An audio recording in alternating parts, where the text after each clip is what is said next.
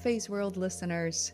It is late as I'm recording this right now, and I think I'm going to release this episode maybe a week from today, but something just came up, and I feel, number one, really grateful for all the friends and mentors in my life.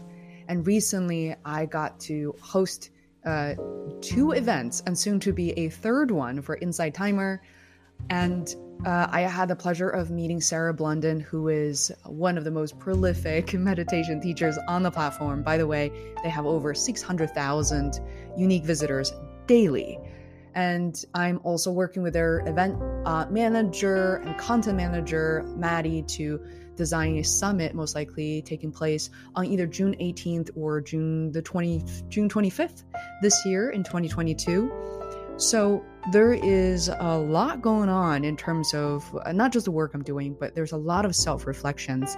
And as of tonight, I want to share a story, something I haven't really talked about as openly on my podcast, even though a lot of people realize that martial arts and where the has been a really big part of my life. Growing up in Beijing, every kid wanted to be a Jackie Chan, Jet Li. We watch all the movies, and Bruce Lee before all of that, of course.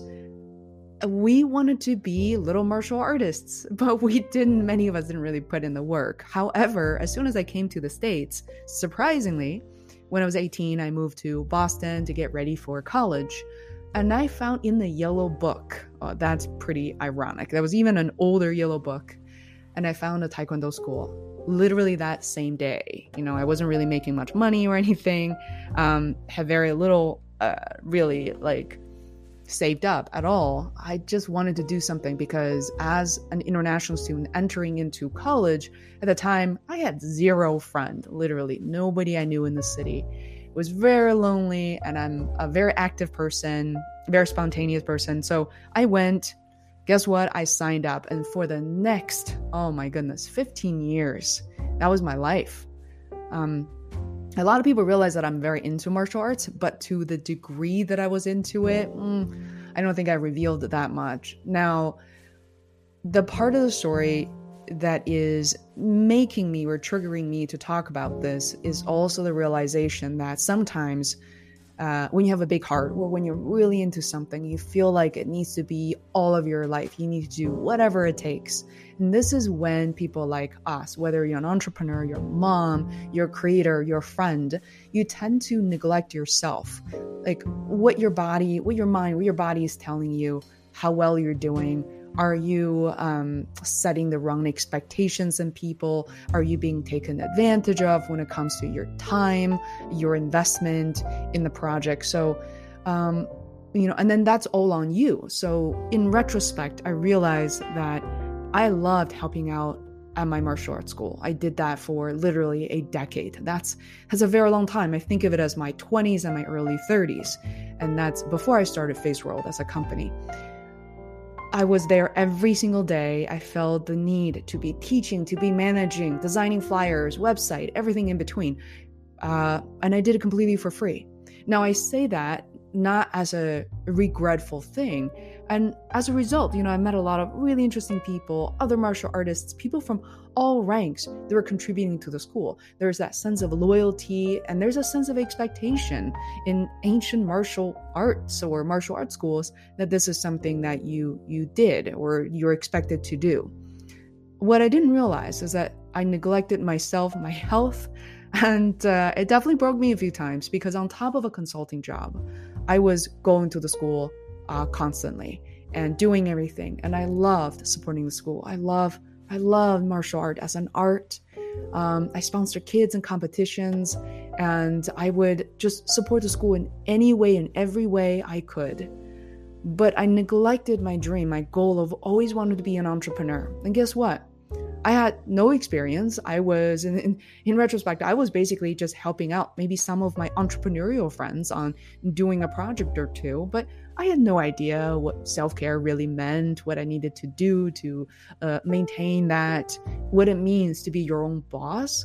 to take care of yourself, to have a plan, to stick to that plan. It was so easy for me to have a crazy busy consulting job, and we're in advertising and marketing for all my professional life working in corporate America. There was just so much going on during the day, and I didn't necessarily know or wanted to or know how to set a schedule for, oh, here are my Tuesday, Thursday nights, maybe one day over the weekend, I'll just do this for Phase World. I didn't know how to do that, and I was utterly exhausted. So in retrospect, one of the lessons I learned is to be able to set boundaries. It's so much easier said than done. Setting boundaries after you've set everyone's expectations that you are doing everything for free and all the time. People expect that of you. And sometimes when we live in a place like the United States, it's such a democratic place, you own yourself, you own your schedule, nobody should be in your face in your business. That can be a double-edged sword. And I wish, I'm sure there probably were friends and voices and people are trying to tell me that that was simply too much.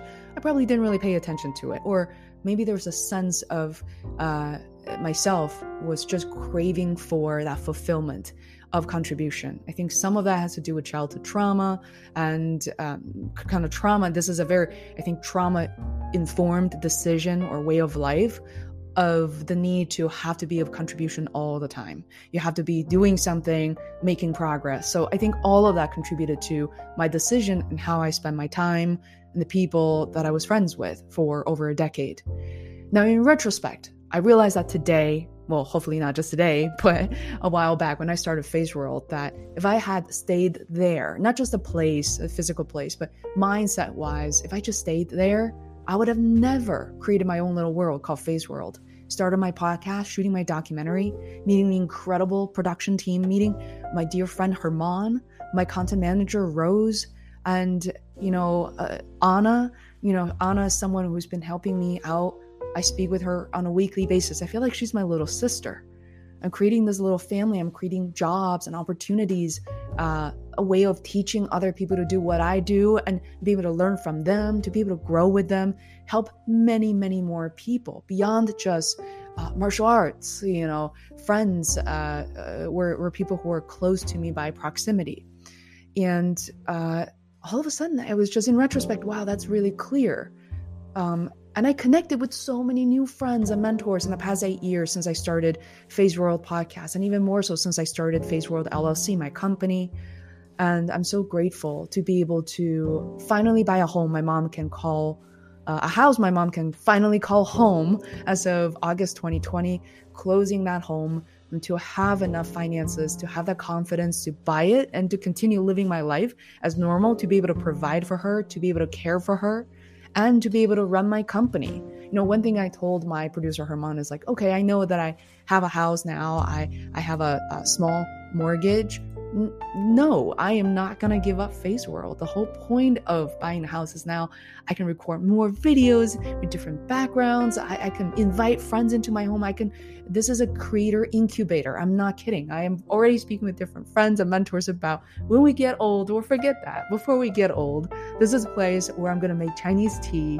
You can look into my mom's studio and look at her paintings, and in the basement now we built this kind of a multimedia area, and it's just incredible. I can invite my friends in and provide a place to stay for them, especially now given what's going on in the world. I'm able to offer to my friends who are living in places where they don't feel safe, or something could happen, that I tell them wide open, completely openly, that our home is open to them. So I want to share this, not to say that it was an easy decision. It was so difficult of a transition for me. My goodness, probably one of the hardest things I would say, to say no, to let go of that identity, to say that I am not available this weekend. No, I cannot just continue to keep working on these things. Or no, you have to let me know ahead of time. I can still help you, but I need to make the transition so that I work on these things on certain days. I can only commit to a certain amount of hours each week, maybe each month. Then I start teaching the instructors at the Taekwondo school. I start teaching kids on how to manage social media, how to maintain the website.